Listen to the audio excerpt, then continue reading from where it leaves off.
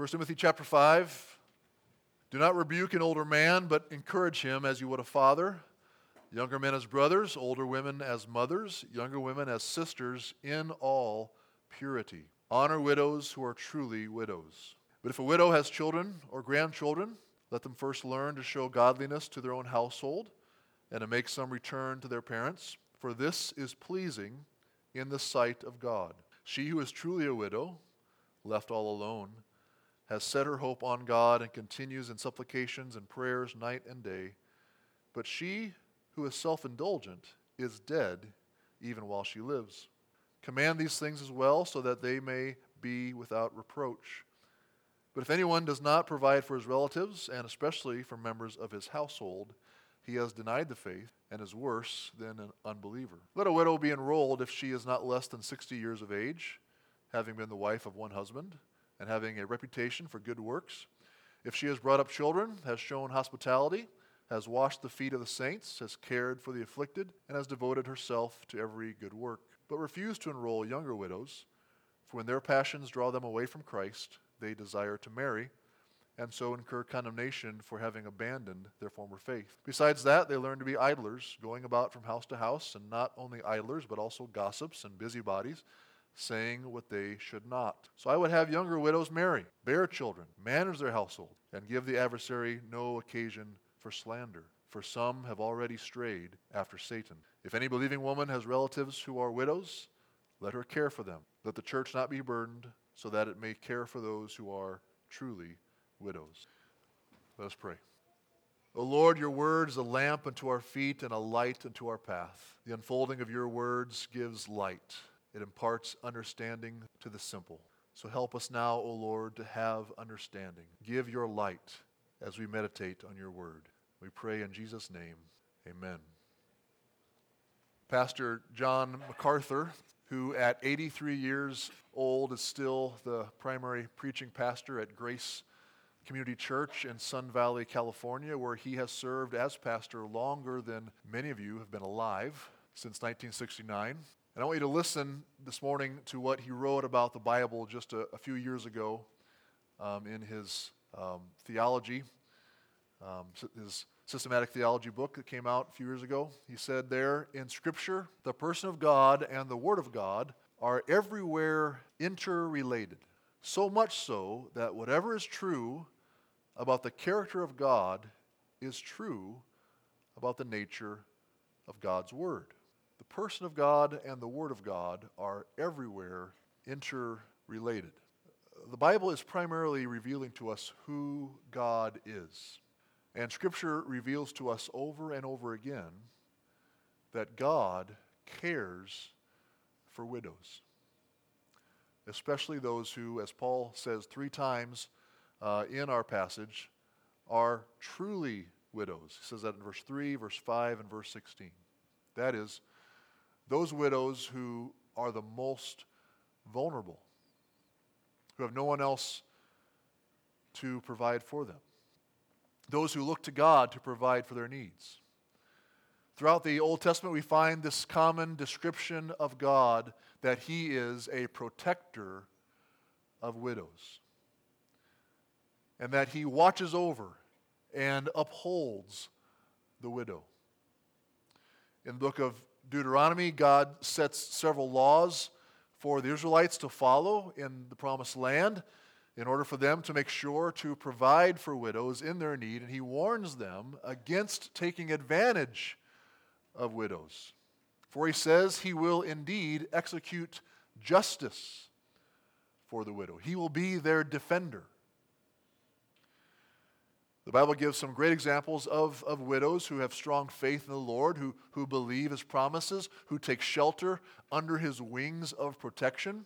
Widows like Ruth and Naomi, Anna, the prophetess in Luke chapter 2, and the widow whom Jesus praised for giving her 2 small copper coins into the temple treasury, saying that she gave way more than all the wealthy who were bringing their gold into the temple. So we would do well to learn from these widows and pay attention to them in the Scriptures. And I know that the book of James is a favorite one for many of you. We read through it a couple of months ago each week in our worship services, and also some of our ladies have been going through James in their Bible study.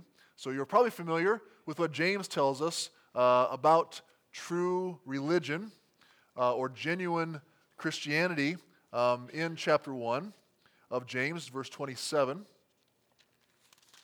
He says there, "Religion that is pure and undefiled before God the Father is this, to visit orphans and widows in their affliction and to keep oneself unstained from the world." So Paul's concern in 1 Timothy is very similar to James's concern in his letter. We've seen, as we've made our way through this letter week by week, that the Apostle Paul was very concerned about godliness in the church, about how the church was living out their faith. He says in verse 15 of chapter 3, which I think is a real central and key verse of the whole letter. So verse 3:15, he wrote, so that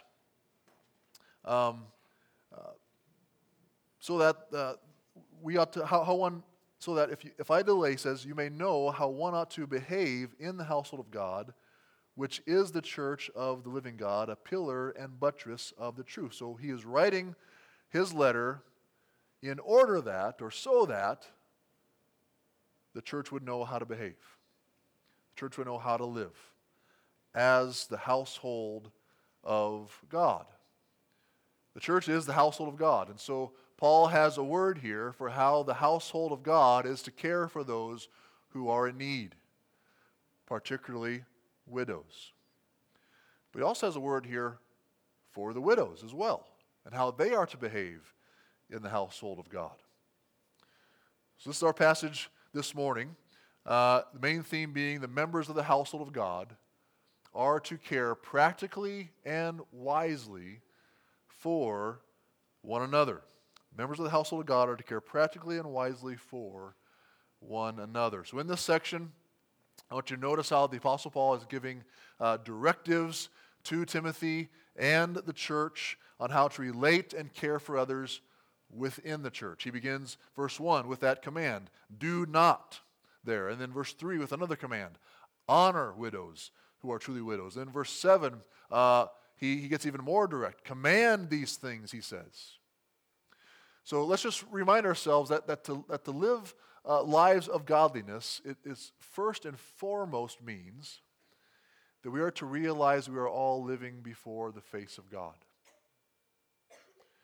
That he sees, that he knows how we are living, what we are doing, the decisions that we are making, and in particular, how we are representing him as his people in the church. What are we saying about him with how we treat one another? God has a special concern here for widows, and so how we care for them within our families and within the church matters a great deal to God. So I've organized this passage then under 3 headings which follow the directives that we are given here. First, verses 1 and 2, we are to consider church members as family. We are to consider church members as family. Then secondly, we are to care for the members of our household. That's verses 3 through 8. And then verse 16 reemphasizes that again. And thirdly, we are to live for others and not ourselves. We're to live for others and not ourselves. Verses 5 and 6, and then verses 9 through 15. So first, let's look at verses 1 and 2. We are to consider church members as family. Do not rebuke an older man, but encourage him as you would a father.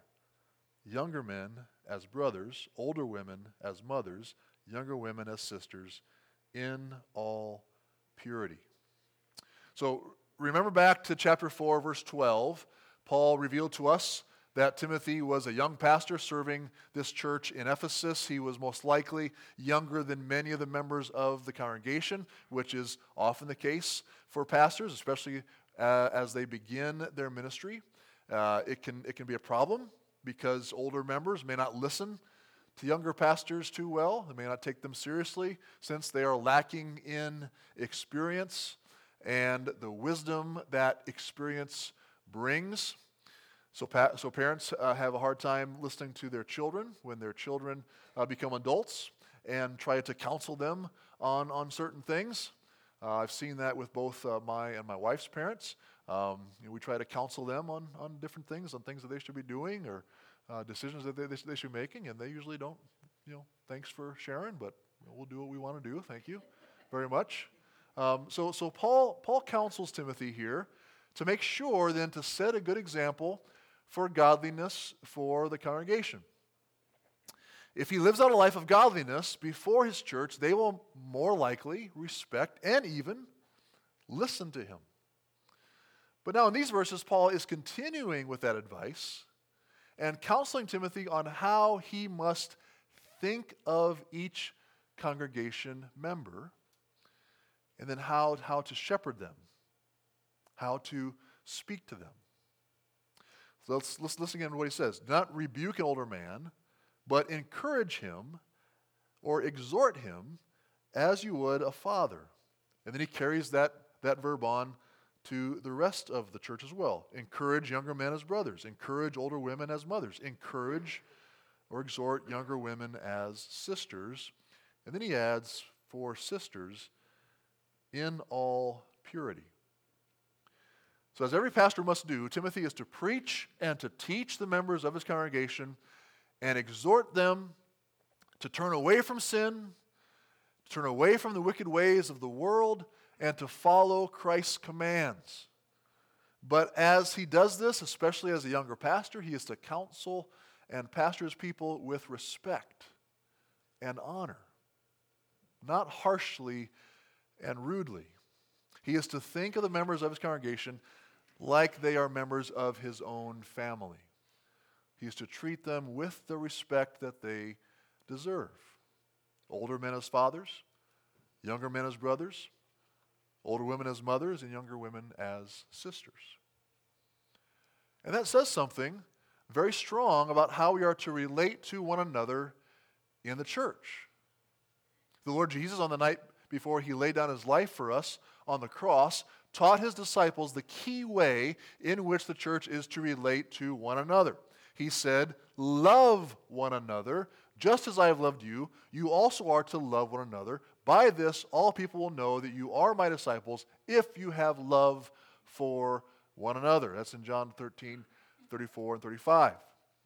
So it's interesting, isn't it, that we don't have to be taught that we're supposed to love one another in our own families. I mean, sons don't need to be taught that they are to love their fathers and mothers. Siblings don't need to be taught that they are supposed to love each other. Brothers and sisters may not like each other sometimes, but they instinctively know they are to love one another. They're to watch out for one another. They're to help each other out when they need it. But we need to be taught to love one another within the church. For we all come from different homes, different families, different backgrounds, different ways of life, different states even. And we are called to love one another within this family, within this gathering. So it helps to do that. We must think of each other then as family, as belonging to this same household, this household of God. We are to think of our weekly gatherings then as not just, going to church. We are to not just come here to check off one of our weekly duties, to get this thing done, something that we're obligated to accomplish for the week. No, we are to think of it as a family gathering. You are coming to see how your family is doing, to spend time with your fathers, with your mothers, with your brothers and your sisters, who may not share the same blood as you and genealogical ancestry, but who share the same salvation, the same Lord, the same mission. We are all one in spirit, We are not rivals. We are not just individuals who are only in this for ourselves. We are a family. The church is not like the world. In the church, we belong to each other. We have a right then to speak into each other's lives. Like a mother or a father has a right to address the behavior of their children within the church, the mothers and fathers have the right to address younger believers if they have a concern about how we are representing Christ. In the same way, for members who are of a similar age, we have the right to talk to one another as a brother or a sister would do. Why? Because we love each other. Because we care about each other. Because we are family. When you join a church, you join a family. And you give that right to the rest of the members to speak into your lives, to help to hold you accountable to your Lord and your Savior, to help to keep you from drifting off into sin. So this is the apostles' word to the church. Do not rebuke an older man, but encourage him as you would a father, younger men as brothers, older women as mothers, younger women as sisters, in all or in absolute purity. For young Christians who are wondering how to relate to the opposite sex, verse 2 gives you some very helpful counsel. Young men, think of the other Christian young women as sisters. That is, protect their purity, protect their reputations, honor them. If you are attracted to a member of the opposite sex romantically, then continue to treat them as you would a sister or a brother until you commit yourselves to them in marriage. Encourage them and relate with them in absolute purity. And young women, if the guy you are dating is not treating you like a Christian sister that is in absolute purity, then you need to break it off and end that relationship. That guy is not who you should be with. In dating relationships, Christian men and women are to help each other to grow in their relationship with the Lord, not draw them away from the Lord into sin. So heed Paul's word here. Secondly, we are to care for the members of our household. Verses 3 through 8 and then verse 16. Honor widows who are truly widows. But if a widow has children or grandchildren, let them first learn to show godliness to their own household and to make some return to their parents, for this is pleasing in the sight of God. She who is truly a widow, left all alone, has set her hope on God and continues in supplications and prayers night and day, but she who is self-indulgent is dead even while she lives. Command these things as well so that they may be without reproach. But if anyone does not provide for his relatives, and especially for members of his household, he has denied the faith and is worse than an unbeliever. Then jump down to 16. If any believing woman has relatives who are widows, let her care for them, let the church not be burdened, so that it may care for those who are truly widows.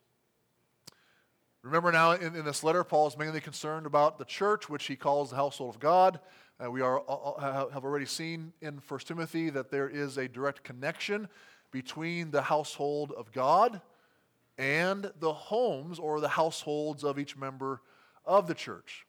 Back in chapter 3, when Paul was listing out the qualifications for elders, Paul made the point there that before anyone can be considered as an elder in the church, he must first show that he has managed his own household well.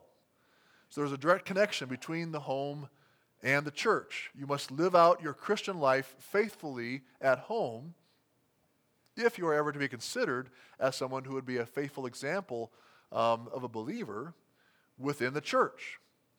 One's Christianity is first of all to be lived out within the home among one's own family. That is a place where you really show if you are converted. So Paul carries on with that theme here in chapter 5. He has a great concern for widows, but he also wants to make sure that the believers within the church are living out their faith in their own homes first. For Christians, their first responsibility is to love and care for the members of their own household. When Christ calls us to love one another, that's where it starts. That's the people that we are called to love first. And the church is to encourage its members to care for their own family members, especially their mothers and grandmothers who are widowed. And notice that it's not just because it is what is expected by the culture or by the society. It's directly actually related to their relationship with God. Look at verse 4. If a widow has children or grandchildren, let them first learn to show godliness to their own household and to make some return to their parents, for this is pleasing in the sight of God. So why must a Christian family make sure they are caring for their mother or grandmother or their great-grandmother who has been widowed? Because God cares about them. God is concerned that they are taken care of. And He will hold their families responsible to make sure they are cared for. He has provided these widows with sons, daughters, grandsons, granddaughters, in part to meet their needs, to care for them when they are in need. Now, don't be confused. Paul is not saying that a woman who has lost her husband but has grandchildren and grandchildren to care for them is not actually a widow. She is, but she's not a widow who is in need of the church to provide for her, because the Lord has already provided for her through her own family. And the church must give them the opportunity. The church must encourage them to serve her in this way so that they both might receive a blessing from the Lord. Christians are to care for the members of their own households. Verse 8 goes on to reinforce this command by saying again, but if anyone does not provide for his relatives, and especially for the members of his household, he has denied the faith and is worse than an unbeliever. So we show whether or not we are truly believers by how we love our own families at home.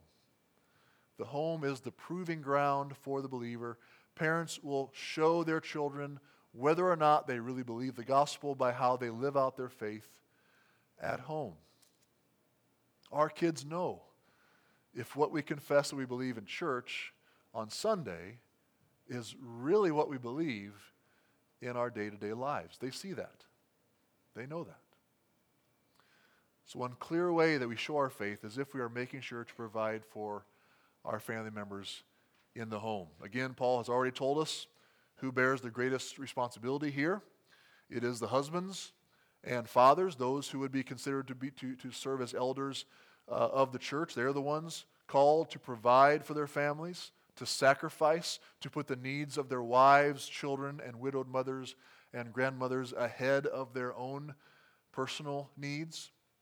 This can also be clear evidence of a conversion, of a man who has crossed over from death to life and from darkness to light when he begins to truly love and live for others instead of himself.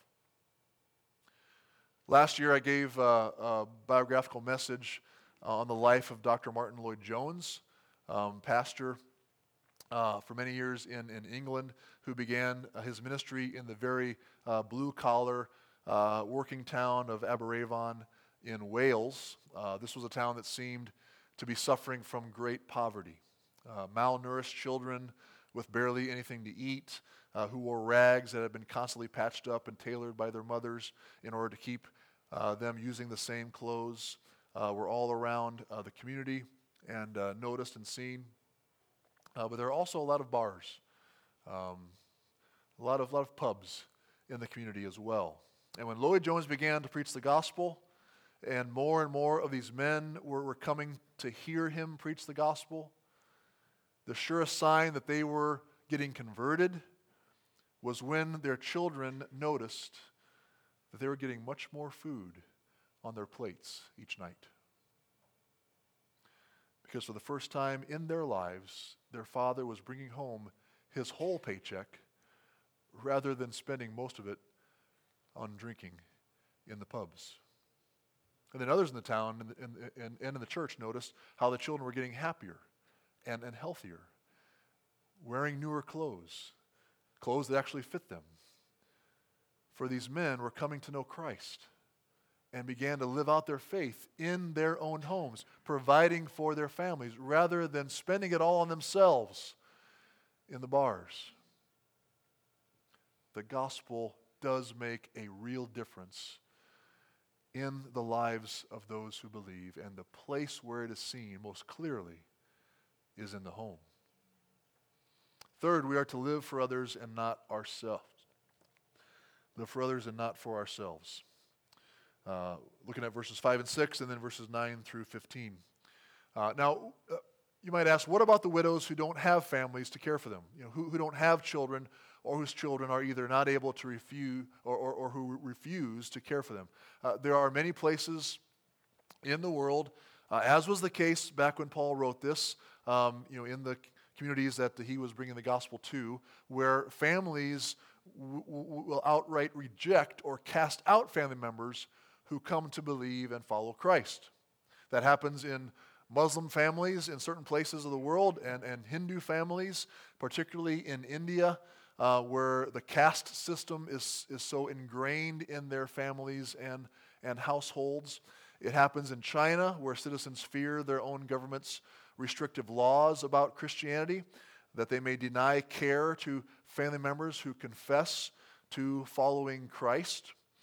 Any widows within the church who are truly in need, who do not have family who will care for them, are whom Paul here refers to as truly widows. That is, widows who are truly in need. So God calls the church then, the household of God, to care for the members of their household, care for these widows who are truly in need. But there is a distinction made between widows who may be truly in need. Some of it has to do with age. Paul warns against the church supporting younger widows because it might remove their motivation for taking responsibility for themselves and may lead to temptation to sin then. The church is then to use discernment on whom it seeks to help with its financial resources. The church can never help everyone who is in need or everyone who thinks that they are in need. So that's why Paul gives some instructions here, some guidance here, on whom the church is to care for regarding widows who aren't being cared for by their families. Look back at verses 5 and 6 again. She who is truly a widow, left all alone, has set her hope on God and continues in supplications and prayers night and day. But she who is self-indulgent is dead even while she lives. So in verse 5, Paul is describing the widow who is truly a widow. These are the ones the church is to honor. These are the ones the church must provide for they are the ones who set their hope on God. They trust that God is their Father. They believe what Jesus taught them about how God the Father is good and will give good gifts to His children when they ask for them. These are widows who trust and follow what their Lord Jesus taught them in Matthew 6:25 through 34. To do not be anxious about your life, what you will eat or what you will drink, nor about your body, what you will put on. For your heavenly Father knows that you need them. But seek first the kingdom of God and His righteousness, and all these things will be added to you. And so, what do you do if you depend upon the Lord for your life, for your well-being, for what you will eat and for what you will wear? Well, you continue in supplications and prayers night and day, as verse 5 says here.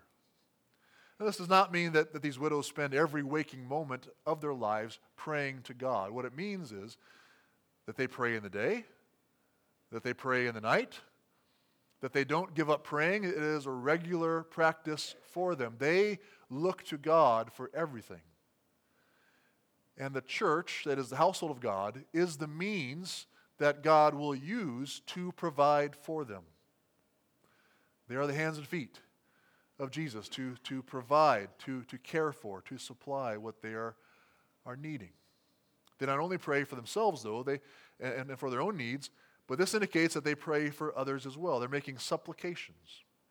Remember what Paul called for back in chapter 2, verse 1 of 1 Timothy. He said there, first of all, then I urge that supplications, same word, prayers, intercessions, and thanksgivings be made for all people.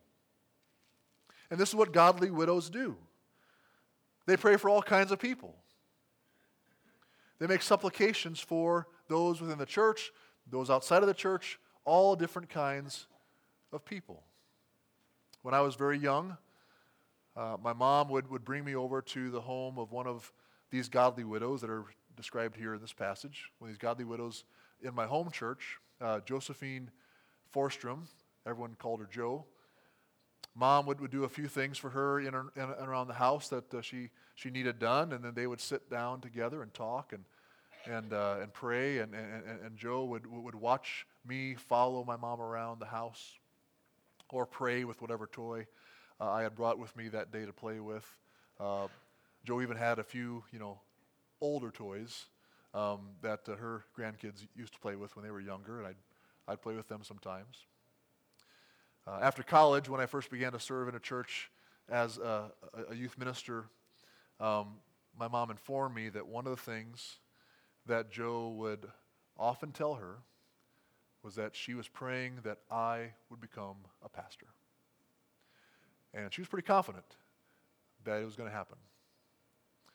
And so in the final year of Joe's life, just after I began serving that church in Des Moines as a youth minister, my mom was able to go to see Joe in the nursing home and tell Joe that her prayers have been answered indeed.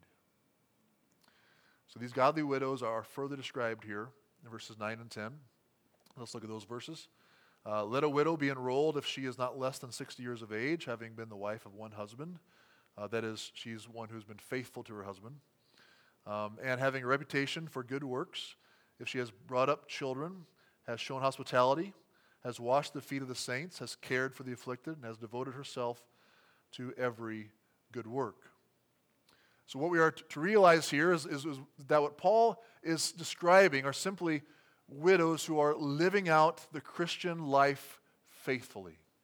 They're hoping in God. They're known as prayer warriors. They've been known as being faithful to their husbands. They're known for doing good for others. They've cared selflessly for others. There are descriptions here these are descriptions of godliness that Paul has been emphasizing throughout the letter. The widows who live out their faith in the Lord in these ways are worthy of honor and are the ones whom the church must be sure to look after if they are truly in need. But these widows are in stark contrast to the others who are self-focused rather than looking to God and looking to serve and care for others. They are those who Paul describes as self-indulgent in verse 6. They are those whose passions, it says in verse 11, draw them away from Christ. They desire to marry and so incur condemnation for having abandoned their former faith. Besides that, they learn to be idlers, going about from house to house, and not only idlers, but also gossips and busybodies, saying what they should not. So I would have younger widows marry, bear children, manage their households, and give the adversary no occasion for slander. For some have already strayed after Satan. So if the church were to provide for younger widows who are self-focused, it will lead to trouble, Paul says. In verses 11 and 12, Paul says they will refuse to depend upon the Lord and instead go against his word and seek someone to marry who is an unbeliever, who's outside of the faith. By this they will show that they don't trust the Lord because they go directly against his word in doing this. And rather, as it says in verse 14, they must trust the Lord and marry, that is, marry a believer, bear children, and manage their household. So marry a man who knows the Lord and then put the needs of their new household and their kids, who usually come into that relationship, ahead of their own desires. Then as verse 15 says, when we turn away from God's word, when we pursue our own self-interests, when we are self-indulgent, going after these worldly things, well, we will stray after Satan. We turn away from God's word, we turn away from trusting in him and hoping in him, we will then stray after Satan. We will be spiritually dead even while we live. So brothers and sisters, mothers and fathers here in the church, what God's Word has reminded us of this morning is that Jesus Christ did not just save us so that we personally could have our sins forgiven, we personally could enjoy eternal life and have peace with God. His purpose was also to create a new community, to create a family, to create a household where we care for one another and provide for those among us who are truly in need.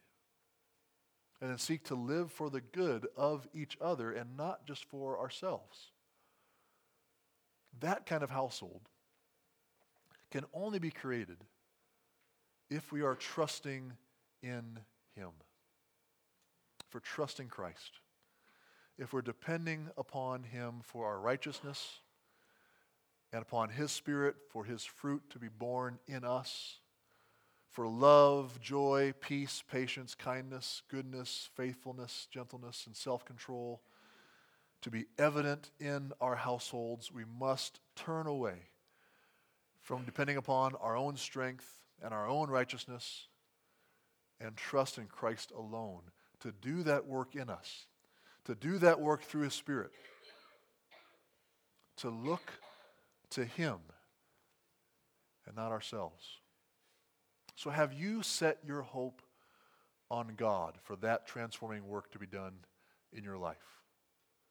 Are you praying for God to continue to transform you within this household, within this church, for that work to be done, not only in your life, but in the lives of your brothers and sisters and your mothers and fathers here in Christ? Let us follow the example of the widows that Paul describes here. For blessed is the one whose help is the God of Jacob, whose hope is in the Lord his God. Let's pray. Father, Lord, we do come before you with just a burden on our hearts. We want to be transformed. We want to live lives that are godly, that are righteous, that are true and pure.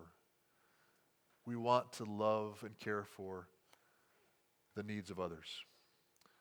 So, Father, we ask you for help to do that transforming work in our hearts, that the fruit of the Spirit would be evident in each of our lives as well as evident throughout this church family. We pray that those who are in need within this body would be cared for, would know that they are loved by you because they're loved by each of us. We ask this in the name of Jesus. Amen.